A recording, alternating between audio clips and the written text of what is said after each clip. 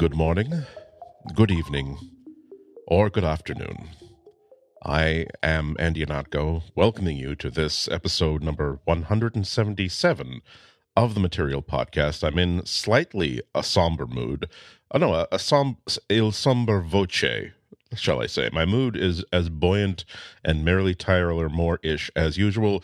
However, I'm coming off a cold, and so if I tend to get very, like Flavor Town and the donkey song. Oh, I might, if I put that much volume into my voice, I might start coughing, and then that gives more work for our editor, Jim, and who needs that? But fortunately, adding so much to every week's podcast, in addition to covering for when I'm having a coughing fit, is Flo Ion. Flo, how you doing this week? Hi. I was trying to see how far you were going to take that. Like how low we were going to go if I was going to have to start pulling out the Ravens and the Edgar Allan Poe. But I see that we've maintained a nice like middle level, a little J.D. Salinger level here. So we're just like quiet melancholy. And I can feel that. I mean, we are headed into, we're right now in the United States of America. The great all USA, which is where Andy and I are based, because we do have international listeners. Thank you to all of those who listen to us internationally and beyond. And yes, that includes you, that one person on Mars who definitely listens to us, not just my fantasy. Where was I going with that? I don't really know where I was going with that. You sure he wasn't just sucking up to you to get a free sticker? Yeah, I mean, do we? No. I don't even have a material sticker. Yeah, we should do new material stickers. We unfortunately we had a bunch of them printed up like right before Yasmin left. So but maybe and bad timing. And now they all flew out the window. And now Russ isn't there, so that's gonna be a lot of work with a magic marker on my part to like scratch out two heads and do a good caricature of you on one of them. Might be simpler just to have new ones of them. I am not gonna replace Yasmin's likeness. There's no way. There's no way. It's impossible. It's Kim possible. I don't know. I mean, how did Abraham Lincoln wind up on Mount Rushmore? Because Andrew Jackson fell out of favor. They said, you know what?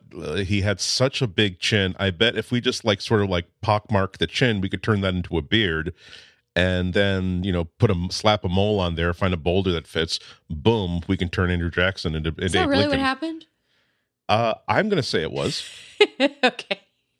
I never know. Like, I don't know, Andy, if you're like, I don't know if edit privileges on Wikipedia are as lax as they once were, but that could be a recognized fact. I bet we could change that, and then at least a whole bunch of dumb 8th graders who think that their teachers don't know to check for Wikipedia stuff. Speaking of 8th grade, I watched 8th Grade, the movie. Oh God! Why would you want to go back? No, to 8th grade? It was really good. It was really good. It was a coming of age story, and of course, I really related to it because, it was basically me at 14, extremely awkward and not ready for high school. But the thing that was really interesting about it, I always thought that was a stereotype about childhood. No, I was very much extremely an outcast. Up until college, which is when I started to fit in. And that's why I love college. Hated high school and middle school. But anyway, so the movie was interesting because it was all these, I'm starting to I know I talk about feeling my age, and I know that's kind of annoying to some people because I'm still kind of on the youngish side. I get it. I know what some of you are saying to me, but I'm telling you that I come to terms with my mortality more and more every day when I realize that I have no idea what the hell the children are into. I don't know. And it appears I'm not as cool as I thought I was. I'm not as hip and with it. And so, yeah. Unless we're Harrison Ford, then we're more so. Yeah, I mean, even still, how much does Callista Flockhart keep him in the know? But I mean, seriously, it was just interesting to watch the film and to see that a lot of the awkwardness of youth, is definitely relatable across generations and across spectrums. But we are also all, there was a lot of depiction of where we are at technologically in society and how we're sort of existing in that. And I thought it was really interesting. Just there was a lot of scenes of just kids on their phones. And I couldn't tell if it was like the director trying to be like kids in these phones, or if like it was the real life, obviousness of all this is that kids are on their phones like a ton. They're on Instagram and they're here and they're there and they're whatever. They're constantly in each other's real lives and online lives. And then I looked at the room around me, and my two of my closest friends are also on their phone the same time I'm on my phone while we're all watching the movie. And I realized we're all just the damn same. We're all just looking for ways to just escape reality and dig our noses in our phones. Yeah, this is what I believe the psychologists refer to as projection. So whenever you find someone who is, let's say, 10 years or more older than the group that they are writing or speaking about, they are really almost always talking about complaints they have about themselves and or their own generation that they don't really want to take responsibility for. I think that is a good point. And I also learned a lot this weekend that I just don't use social media the same way that other people do, and that there is, I don't know, I'm just learning all these things. And I'm just kind of taking this anecdotal survey of the world around me, because I do feel a little bit disconnected from it, not being like a daily commuter and not really being out in the world. I mean, honestly. And then when I go out and I meet younger people and I see that how they use things is kind of similar to the way that I do, but not. And that I'm more and more like, my jokes are old internet jokes. I don't know if the next generation is going to understand my old internet jokes. And that kind of pains me a little bit. Like, no one's going to get the flying toaster meme, in the next generation. Like, how do I explain that? How do I explain the concept of after dark to the next generation of children? By explaining it to the next generation of children. We are. See, it takes a village, Flo. Of flying toasters. It's up to us to dump water and crap on top of these kids in the form of our own pop culture, so that they can carry these memes forward. Well, I was just watching Blackish before, while we were watching dinner, because like the good, American family that my husband and I have created for ourselves, we love to watch TV with our dinner. It's just, just show me what's going down in sitcom town. Although that's something that the naysayers I do agree with. I think you should limit the amount of screen time that you allow your dinners to have, because your dinner is at that awkward age of development.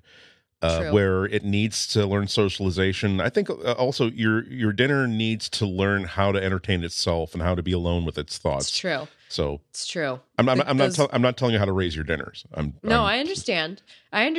But I have no dinners myself, so I'm not one to speak. Only lunches in Auntie's realm. Only lunches and brunches. A lunch that starts at 10 a.m. and ends about 20 minutes before you go to bed.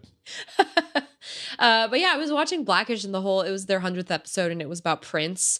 And the whole premise was the father of the young, kids who are supposed to be in middle school. They didn't know who Prince was. They heard them all singing to Prince. They're like, what, who, or what is Prince? And like the whole episode is explaining the greatness of Prince. And I realized like that's going to be me explaining internet memes and jokes to my children or pets or whoever I have in my care in the future, because that's all I know. I don't know if I'm catching on quickly enough to everything else that's going on. My difficulty is when let me explain the "it's a trap" meme to you. Now, oh yes, there was a great trilogy of movies that this comes this loop of gifs that you're looking at comes from. Let me give you the context around that. I know that now you can't hear that one line in which Admiral Akbar, his name is Admiral Akbar, by the way, says it's a trap, and you're, oh, haha, look, he's saying, oh, it's just like that time where,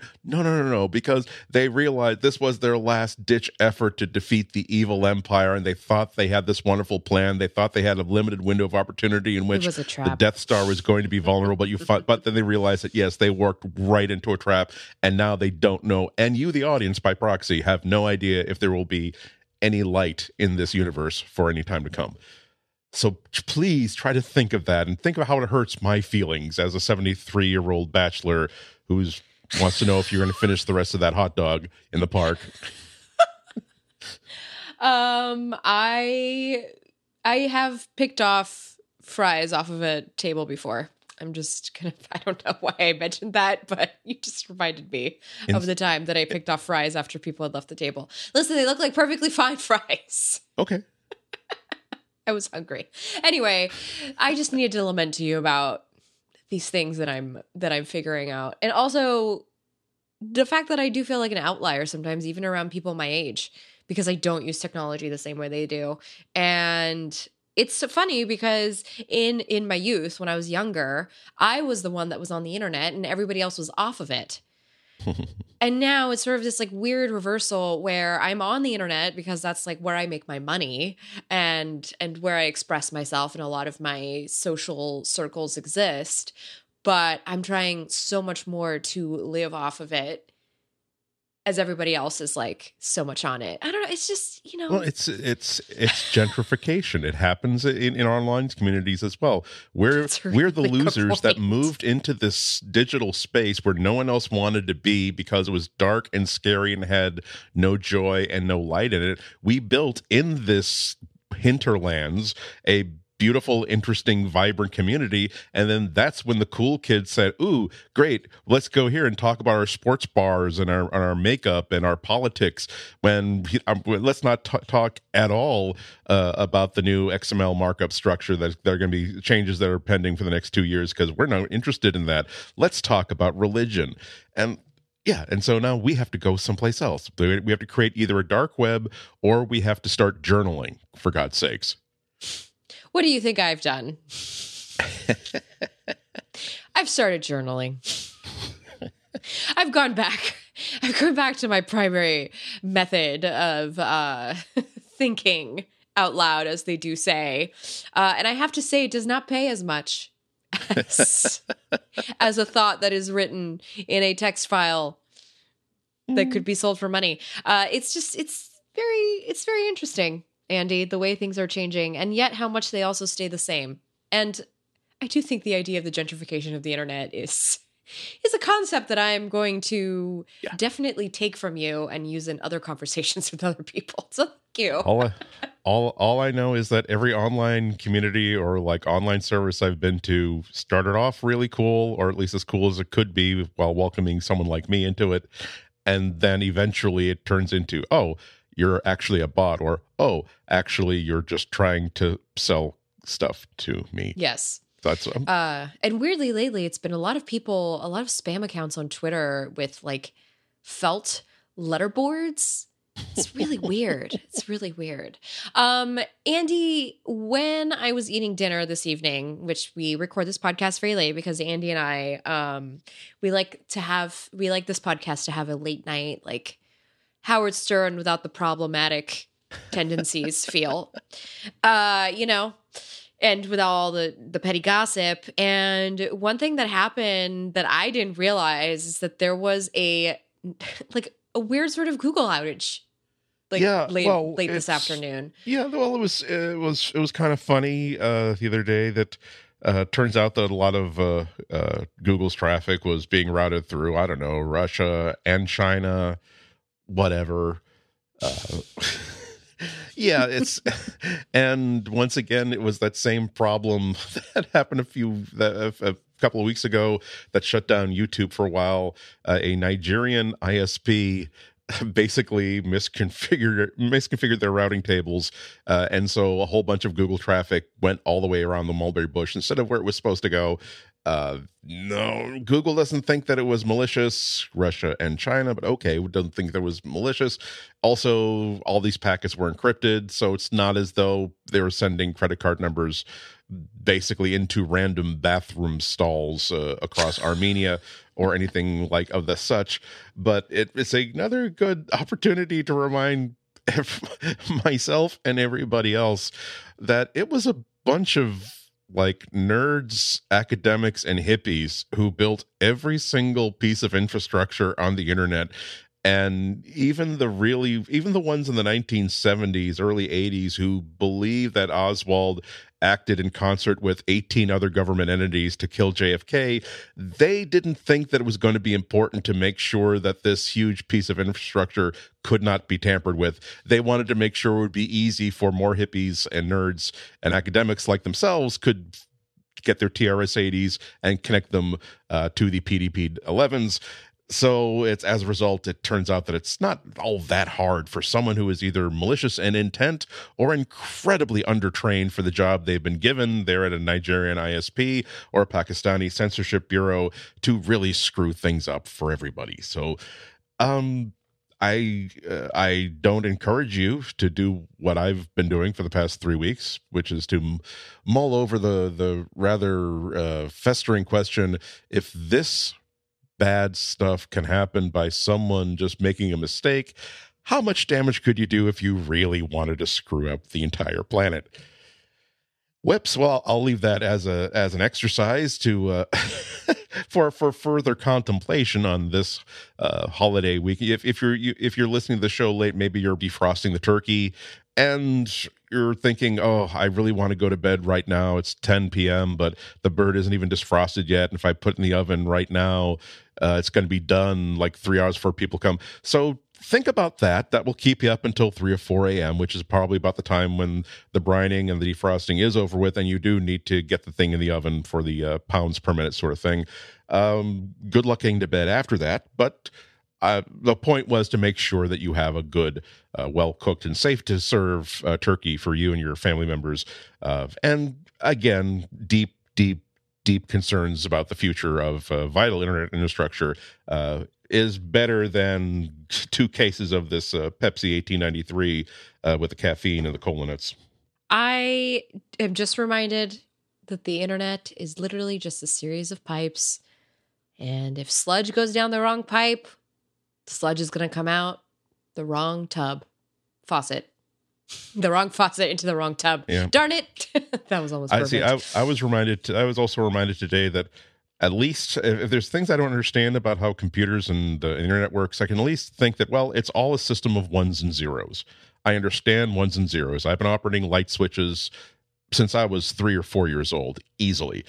But the quantum computing is going to change all that, because now you're talking about supercooled semiconductors operating at critical zero temperature, and now you're talking about spin rates. And I spent another 2 hours today trying to update and figure out what I understand about quantum computing, and realizing that there's going to be a point in which I'm going to be having to be the grandpa says, fix my quantum VCR keeps flashing 12 o'clock.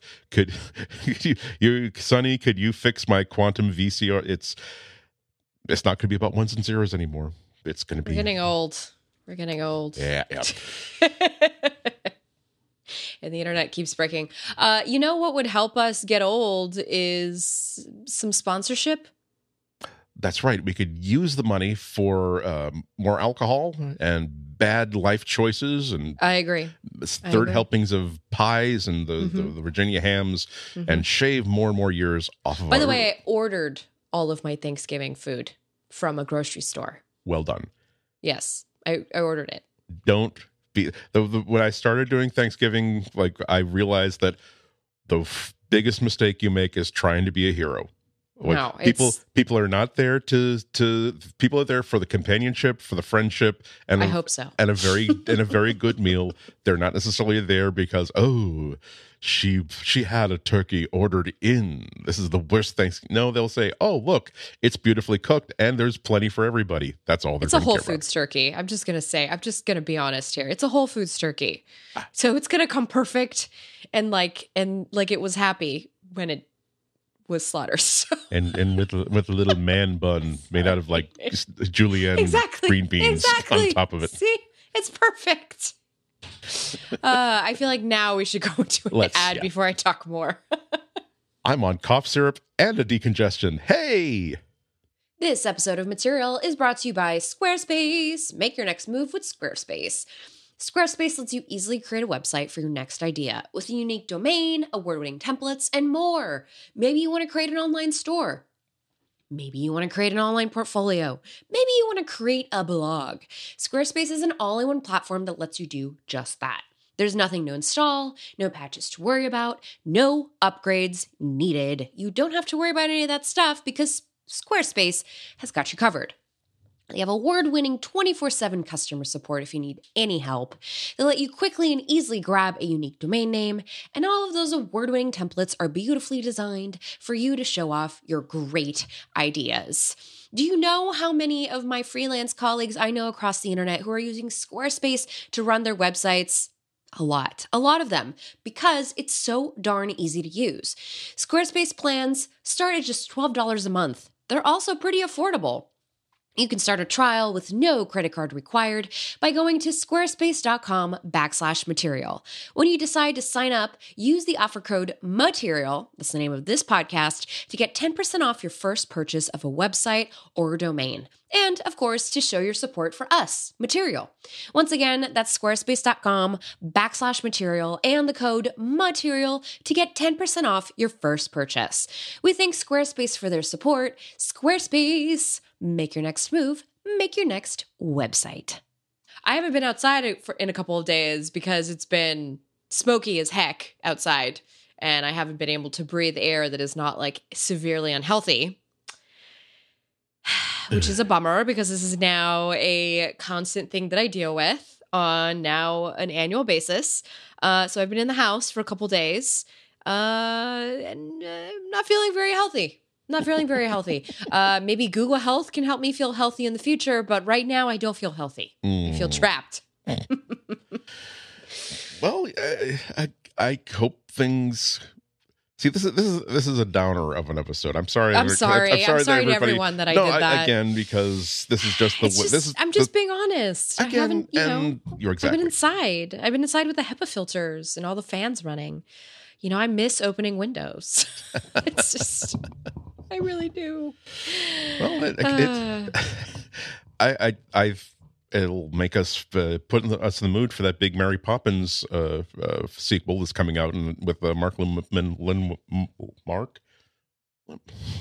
Miranda coming up soon. The one with Emily Blunt. Yeah, see, that's the name I couldn't come up with. Because I think I don't want to be unfair to her. I'm just saying that I can only define her as the one who is not Julie Andrews. Yeah. Okay, that's fair. Which is not fair at all. Great justice, for even though, to be fair, it is manifestly true. She's not Julie Andrews. Yes, I think we haven't had her tested. Okay, but if we had her like pee into a cup and tested it, I think the genetic markers for Julie Andrews syndrome would be not there. See, we keep making all these references to things that you do at a doctor's office, like pee in a cup. Because we're going to talk about Google's role in the health world. This is like one of those YouTube like Tokyo Drift videos as she tries to get that car back on the track. Okay, so there is some Google news this week, which we will discuss. One of them is. It seems kind of subtle, but actually, it's when you think about it, it's actually kind of cool.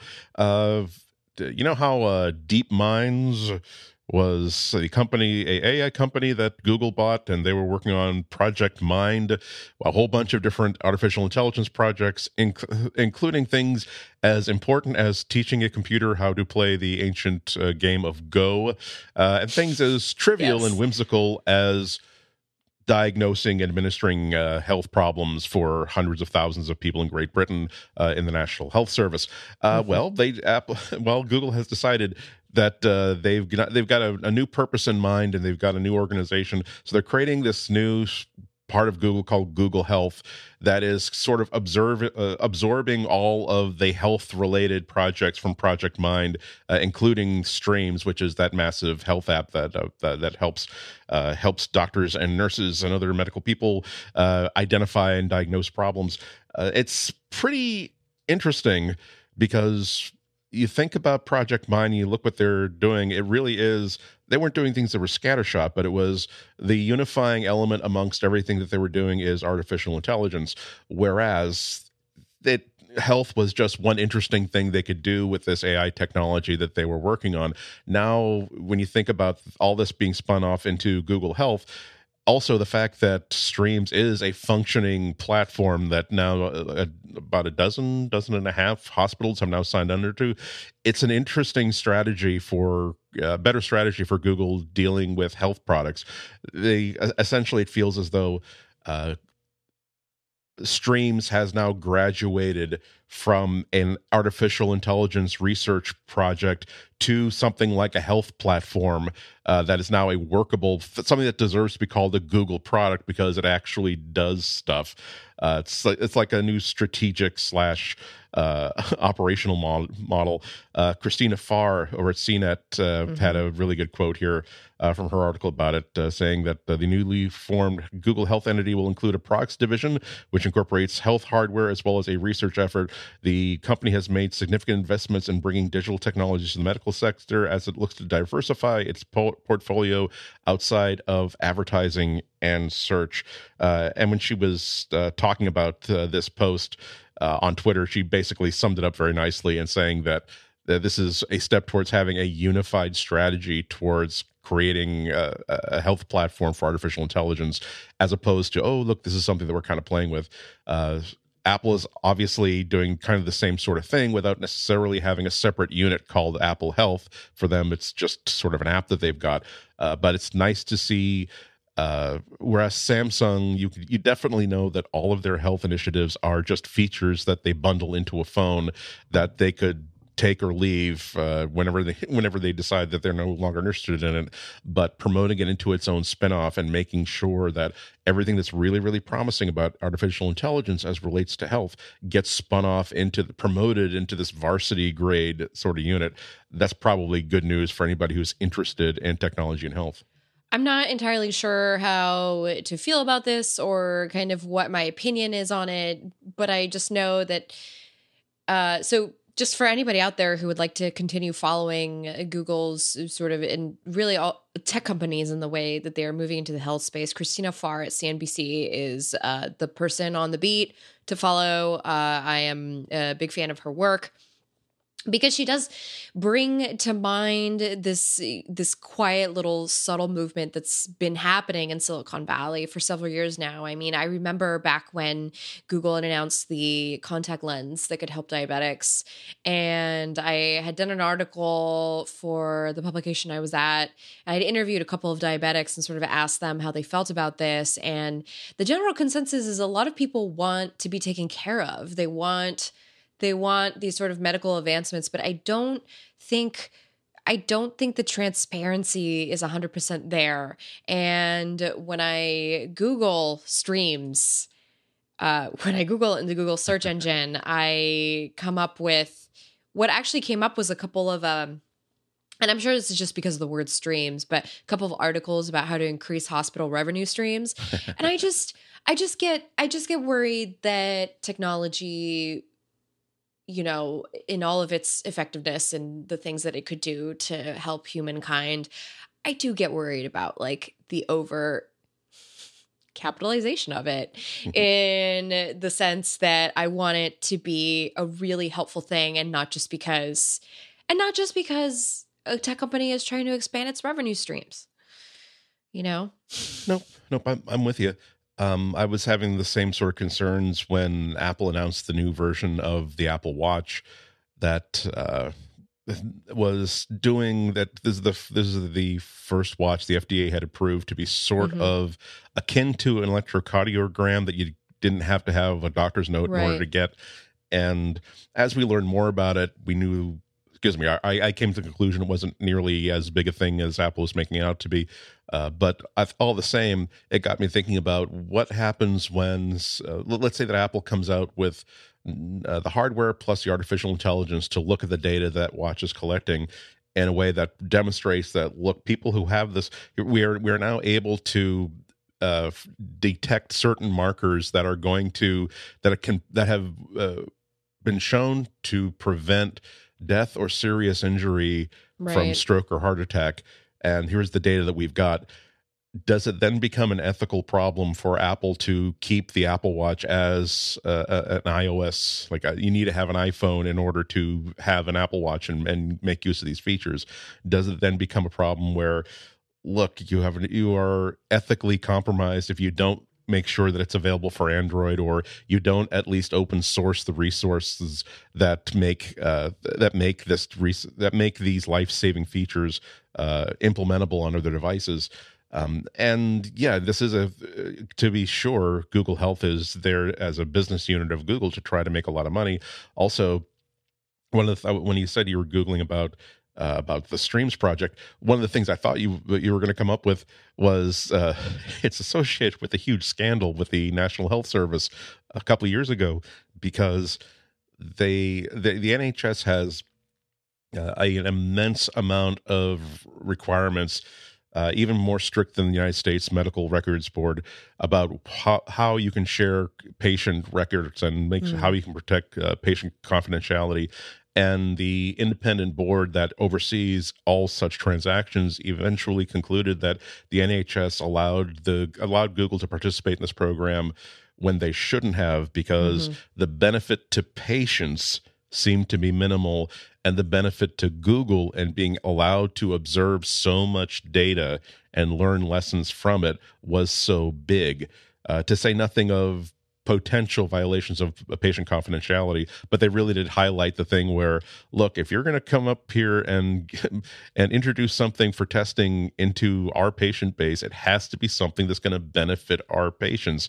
Even if it's neutral, that's not good enough, because you're sucking in all kinds of data that will allow you to build a product that you can then sell back to us or sell to the rest of the world. So this is the sort of stuff that ethicists have been talking about for the past 3 or 4 years, and they'll probably have to keep considering until 2 days after the heat death of the universe. Andy, you bring up a really good point, and actually I was just reading that this week in regards to period tracking apps, in the fact that a lot of the period tracking apps, in order for them to be to be helpful and to provide aid, they need to sort of aggregate the data that you give them, and you give them such like pinpointed data because they ask you everything, like every little thing about your body and what's going on with it and what you were doing around that time, and tracking all of that. But all that data is being put into a larger pool to sort of teach whatever this machine is to give you the best results. And there's a lot of fear that it's not as private as these companies are saying they are. And, you know, patient confidentiality, I don't really think about it because I'm not at the doctor constantly. But I realize how important it is not to have like those little things. You know, there's a lot of things I don't tell people, and a lot of it has to do with my health. I don't want that out there. Like the little things I don't talk about, like what is going on internally with my body, because A, it's nobody's business but mine, really.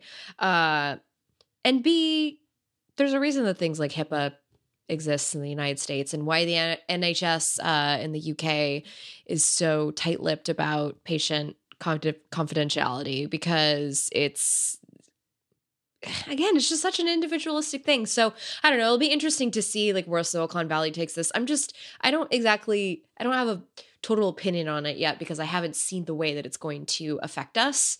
Yeah. because it hasn't really affected me. I'm not using apps right now to help me do anything. I'm not even using like fitness apps besides, step counting and that sort of thing. And so I don't really rely on this for that kind of data, but I know a lot of people who do, and who do get really excited about the ability to have an app sort of coach them through life and through well-being. So I don't know. I just really hope that there are some rules and regulations in place that help users in the end with this sort of thing. Because if we are going to allow tech to infiltrate the health world, we have to make sure that it's in our best interest and not in the interest of the companies who are doing the work. Yeah. Yeah. I mean, you think about like famous cases where I'll make it abstract, where let's say that I agree to allow a sample of my blood to be used in some sort of a sequencing study. And they notice well, there's 23andMe does stuff like that. Well, no, I meant that let's say that they find, gosh, this Anatco fellow, excuse me, anonymous patient 844 has a interesting mutation that implies that he has an immunity that we've never seen before. And based on this immunity, they basically make copies of that gene, and they find a therapy that could save millions of lives per year. Would I, on that basis, if they were to use that to create a medical therapy that is available to everybody, that they simply say, "Oh, I'd much rather have the Nobel Prize and the knowledge that our team has saved millions of lives per year, and we will make this therapy available for free to everybody." Would I be upset that they decided to take some of my genetic material or essentially my copyrighted material?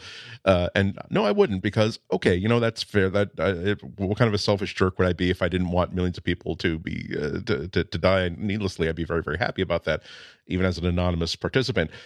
But now let's change it so that says, instead of saving tens of millions of people, they're going to save, let's say, hundreds of thousands of people by keeping this a proprietary technology that they're going to sell for a series of 12 treatments at $110,000 per treatment.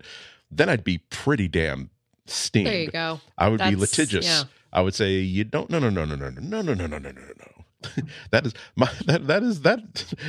I made that. You don't. I'm not saying you get. I need to be kicked in on. I need to get my beak wet somewhere on some of this life-saving money. I'm saying you don't get to keep this proprietary. If this is benefits to everybody, the injury to myself is nothing. But if you are essentially trying to, I feel like I'm being abused. That I would feel like I'm being part of this scam to make sure that people who can't afford this treatment but want their mom or their dad or their kid to live will be bankrupted for life because they can't afford this treatment, but they have to somehow get this treatment. And it's the same thing when we hand over our data, that I don't think I'd have much of a problem, hypothetically, if we knew that this is all being, this is not only is this anonymized data that's being protected by an international standard for making sure that this data is anonymized for research purposes, but also this is a publicly available database that this is a data set that anybody can throw an algorithm against and try to figure things out. It's only when I find out that because when I showed up for my appendectomy, it was 3 a.m. I was worried about the surgery. I was given 81 different things to sign. One of them said that, oh, by the way, Google gets to use your patient data. It's like, you don't get to simply take data and do what you want with it. So I'm rambling on because, again, cold medication, but it's going to be a bigger problem until every day in every way. I'm increasingly convinced that we're going to need some sort of federal laws, even if a constitutional amendment, a new addition to the Bill of Rights that essentially says that your personal data is your personal data. It is always your personal data, and a company can at best only license it from you, and you always have the ability to revoke that license at your will. Well put, Andy. It's a good. We're going to leave that for some food for thought for the people listening, because that'll definitely be something that I think will pop up some more in the new year. Yes. Well, I'm hoping. I've been also I've been stalling because I'm hoping that sometime if we let this go for another like 10 or 20 minutes, the new version of the Google Camera app will show up. I know. I tried to, and no dice. No I'm dice. not in it. We're not. We're not in it together. At least. Yeah, I almost installed the APK. Because I'm just not. I'm gonna wait. I know. We should tell people what we're talking about. Yes. But no, we shouldn't, because you jerks, you're listening to this a couple days in the future. You probably already have the new version of the Pixel Camera app with the night sight feature that got showed off during the Google event last month. But now it's live in the field, and there's a Google AI blog post about it. Okay, meaning for the Google Field-ish definition of it is like my cold. At some point, someone was the first person to get this. You simply have to wait for it to arrive. Somewhat propagated. Exactly. But Android Police and other people have the APK. If you can't wait, you're right. I should wait.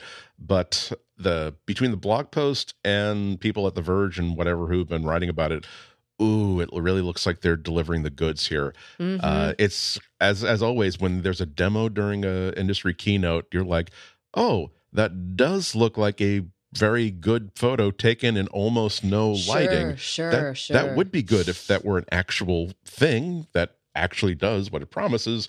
As to now, I will take your marketing. You guys photoshopped it and put it on the slide. I know how you make these PowerPoints. I'm not that cynical, but it's all marketing until it's actually in my hands and I can make it break or something. Yeah. But the first big good piece of news was that it was promised for the Pixel 3, but it's also available for the Pixel 2 and the original Pixel. It's optimized for the Pixel 3 and the Pixel 3 XL, but you can still get the meat of these features pretty much on either platform. And it is... the blog post is well worth reading because it's a very readable and understandable walkthrough of how this technology works. It really is a combination of old-fashioned stuff that's been around for a long time, which is let's just take a whole bunch of exposures and stack them so that we get more detail and we lose more image noise, all the way to let's use all of these sensors to figure out and scene analysis to detect because these are going to be kind of long-ish exposures, to detect when there's motion in the frame and try to select frames in which there are things in which the cat has actually made it all the way through the frame, or which people have sort of settled down. The upshot being that it really is... It isn't a low light camera. They're really trying to make the point in the blog post that this is a no light camera. They have this little table here that kind of gives you a take on what different kinds of how dark is too lux dark levels. Exactly. Well, how dark is different kind of dark. Lux levels, by the way. In Lux levels. And so this new feature is designed to really, really work when you've got one lux, or they describe it as a sidewalk illuminated by one street lamp, all the way down to 0.3 lux, which they defined as it's so dark that if you drop your keys, you can't see them to pick them up. And that is pretty darn impressive. It's really good. I just want to point out that that's very good instructional information as well. Like the way that they laid this whole thing out is very user friendly. I just want to give my kudos to the editorial team who put this blog post together. It's very instructive and easy to read. I wish relatable. Yeah, I'm sorry, between 3 lux and 0.3 lux. So that's sidewalk lit by a street lamp down to can't find my keys on the floor, as they put it. And it goes all the way up to 1,000 lux, which is sidewalk on an overcast day, or 30,000 lux, which is the sidewalk lit by direct sunlight. And my favorite is the 10 lux, which is the minimum for finding socks that match in your drawer. We'll post this in the show notes so you can check it out. It's a cute and handy table. It's cute. It's also reminding me that I'm currently on a campaign of replacing all of my socks with one standard sock because I've spent too much time buying gray socks that aren't quite matchable. That's what I'm saying. That really does show you what their ambition is here, because when we talk about low light, we're talking about, oh look, there's almost, wow, it's really really dim lighting here in this restaurant or bar. No, this is a photo mode for when you are apt to think there is not even any point to my even trying to take a picture in this lighting. They even talk about they even have a shot of astrophotography. Just here's the stars in the sky, and pointing out that, well, for this one, yes, we definitely did have it on a tripod, but that also shows off how smart it is. It knows if it senses that the phone is on a tripod, or that you've got it leaned up against a hard object and it's not moving, it'll go for broke for even longer exposures. If it thinks that you're hand holding it, it'll go for shorter exposures and maybe not quite the same kind of quality. They also had a couple other problems where using a learning-based auto white balance system that they say they had so much good luck with on this new feature that they really want to roll it into the mainstream HDR Plus. Because you know what, you use auto white balance all the time, but there's sometimes when the image looks blue because the white balance is off because there's artificial lighting, but sometimes it looks blue because it's a night scene. There's a blue sky and there's white snow underneath, and that's just the color that the blue sky. It feels, if you were actually there, you would be seeing blue tinted snow, and maybe you want to preserve that. So they've given basically this new feature has the ability to figure out what is an unnatural looking white balance, and what is just, oh well, that's just sort of a color cast because of the lighting in the actual scene. So it's not going to be painted green because of that street lamp. But if there's like a bonfire somewhere and you can see some reddish tones, it's not going to try to color correct those reddish tones. There's also they also note that at 0.3 lux, it's too dark to find your keys. That's also too dark for autofocus to actually work. So if it can't focus on anything, it will actually give you like two buttons near focus. Either the subject is near, touch that button, or the subject is far away, touch that button. And so it'll give you like two fixed focus to infinity that will give you a good measure of focus control over it. Also works on selfies, and with the selfie camera, it's really, really, really looks pretty hot. The samples they're given. Hold on, we need to talk about that Yosemite Valley at nighttime photo that they posted. So when you go to the Google blog, there's a photo of Yosemite Valley, and it is at nighttime done with a Canon DSLR at a 3-minute exposure, and it's supposed to show the way that the Pixel can do sort of like the same. And so now I really want to try this. Yeah. I want to try to emulate that sort of thing, because the only phone that I've been successfully able to do that with has been the LG V series. So the V20 and the V30 in particular has some great long exposure times. I think it goes up to like 30 seconds because it has the manual camera mode. I also think it's just interesting that the way Google describes this feature is a lot different than maybe the way it works on the competition, like on LG and Samsung phones, in the sense that it's not really a manual mode that you're going into. It is literally just a mode called Night Sight. And you go into it, and it'll even suggest it if it says there really isn't any light here. How about you switch to night sight mode? Yeah, and you can go in and set the exposure time. Oh, excuse me. So the exposure time is shown in Google Photos so that you can go in and check it under the info. But you don't set any of that in the camera app. It just does it for you, so you don't have to think about it. So a person like me, who has experience playing around with camera hardware and playing around with, exposure variables and things of the sort, it's not a big deal for me to go into a manual camera app and set all of that stuff and take a long exposure shot that looks like daytime when it's night.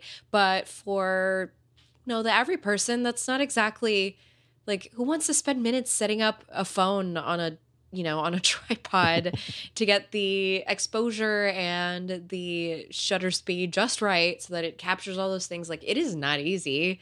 And so it's kind of interesting, the idea of having like the AI do that for you. And I'm very curious to see if this is going to creep out of the mobile phone and onto other camera hardware.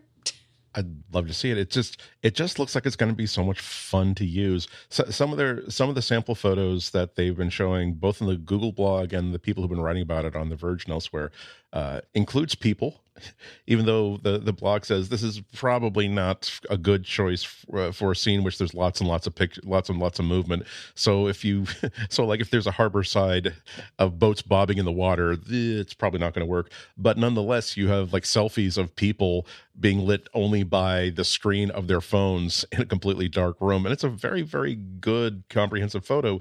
And even more impressive, knowing that this is technically full.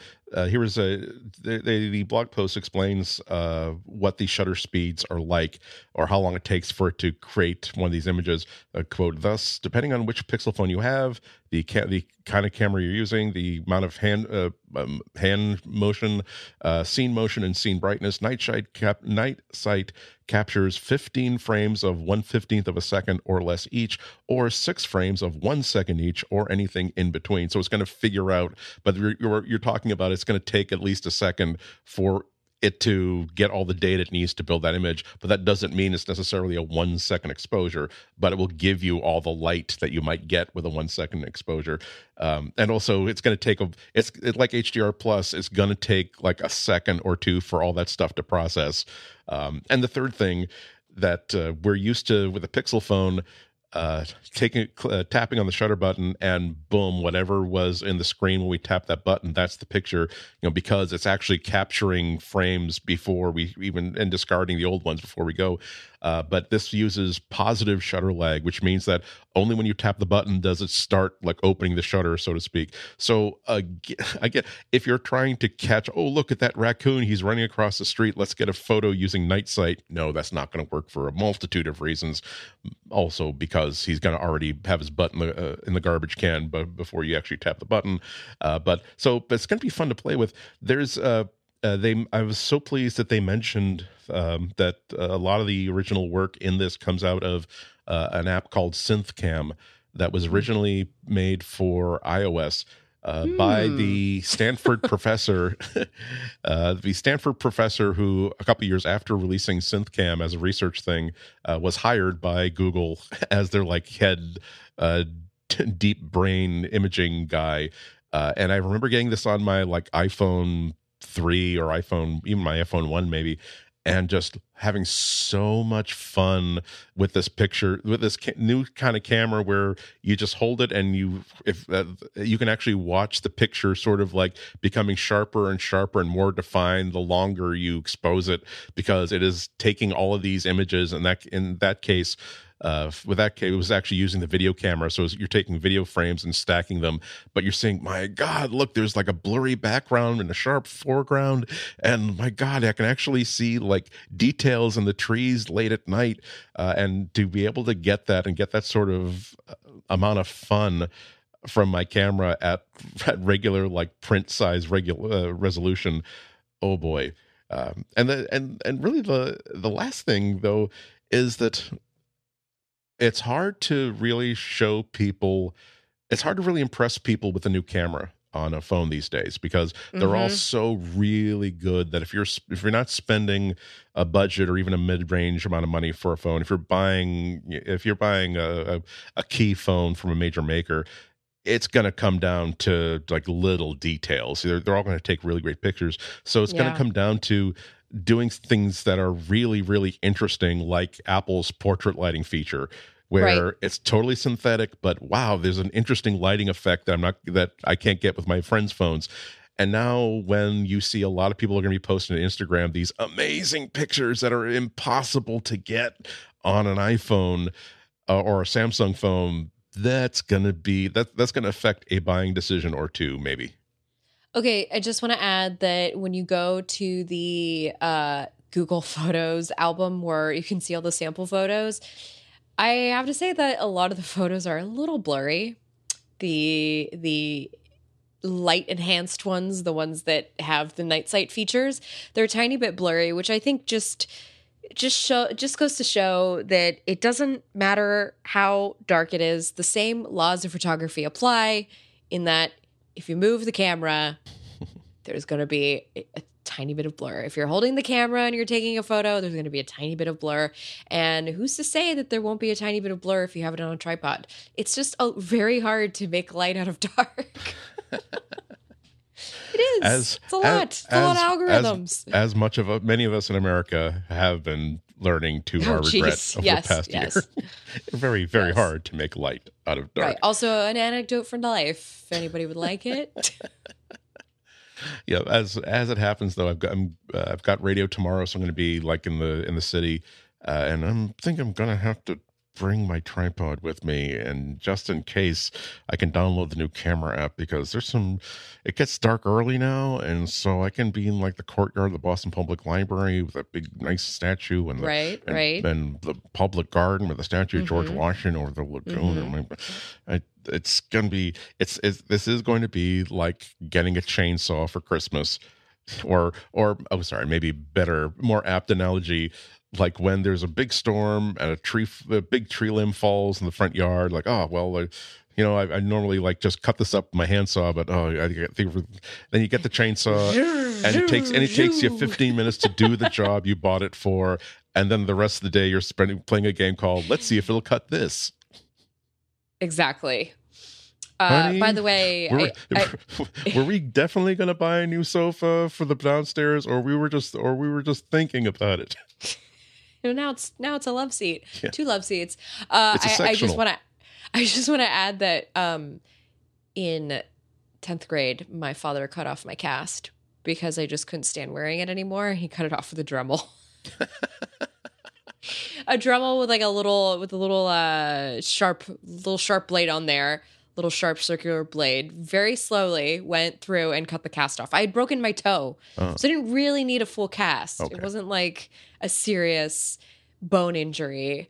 It was just a very hurt toe, but it was just a lot. It was a lot, and my dad cut it off. Were you certain that he wasn't just trying to say, I bet that as soon as the spinning devil blade starts like getting close to her flesh, she'll say, no, it's okay. I can wait till the doctor's appointment next week?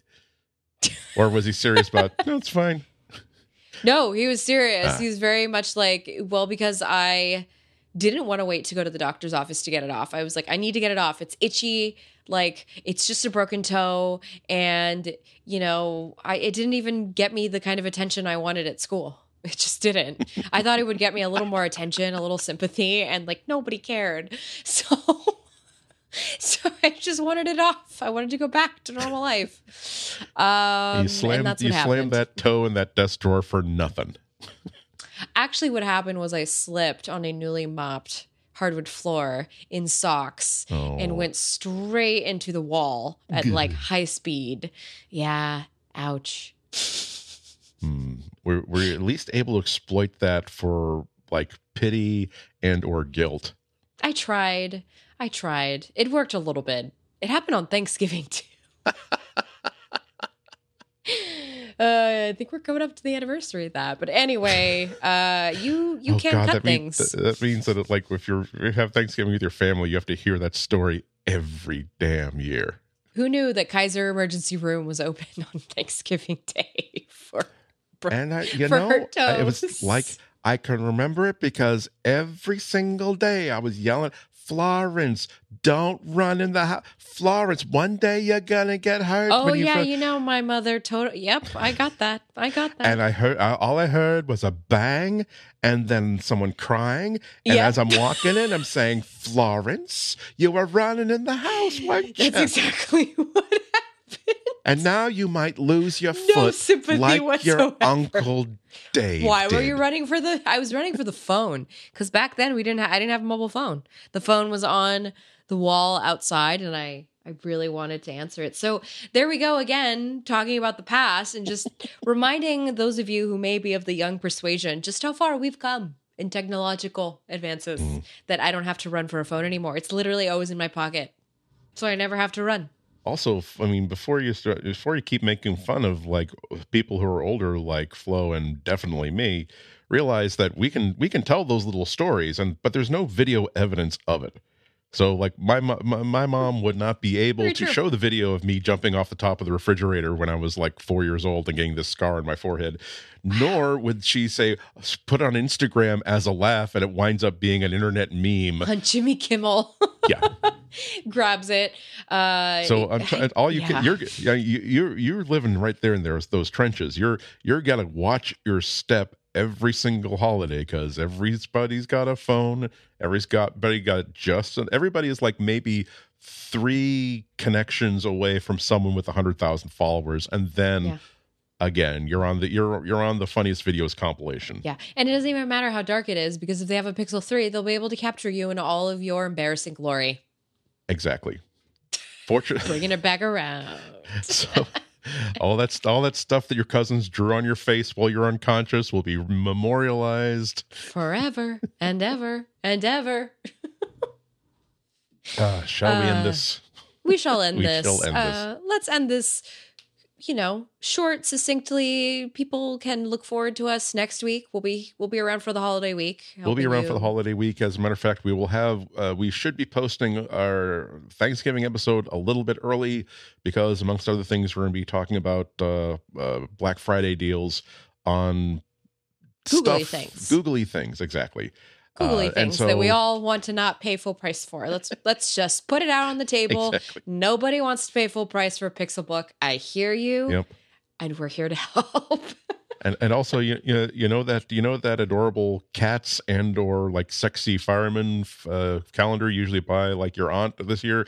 At this point, you can probably get them a Google Home Mini and it will cost less at these prices. Yep. And Andy and I will maybe even do a little talk about what we're thankful for, Andy, because it's that time of year. We'll also be doing our annual Thanksgiving holiday audio arts and crafts projects. So we hope you like what we make for you. Turkey hands. Everybody take out their turkey hands. Mine will have purple feathers. Yours will have green feathers. Press them against the keyboard of your laptop. Mm-hmm. Or if you're wearing headphones against the side of your face.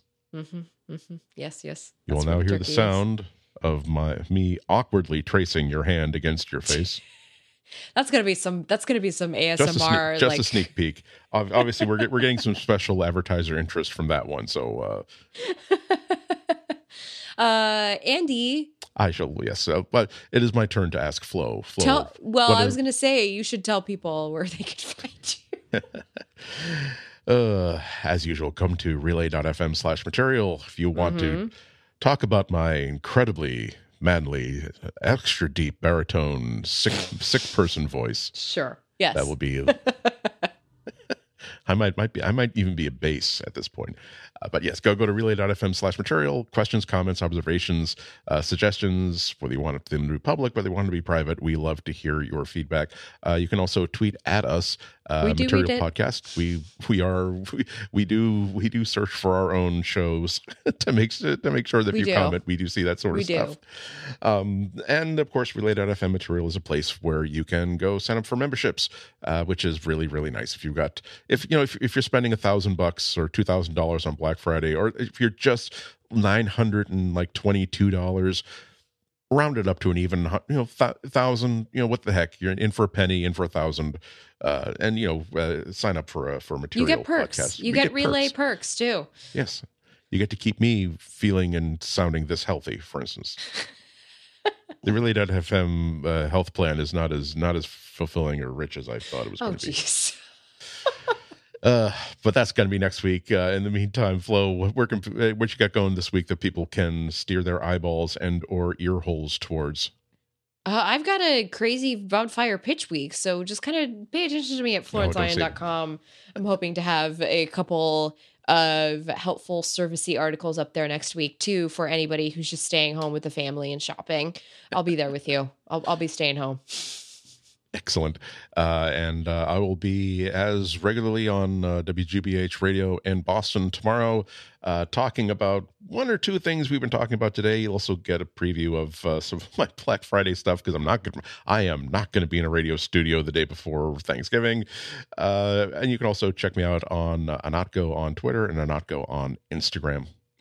But that's going to be, again, we'll talk again in a few days, not in a whole week, but a few days. We still hope you'll have a good 72 to 96 hours between now and then. And we hope you will be listening to us. But before then, thanks for listening to us this time and have a great couple of days. Bye-bye.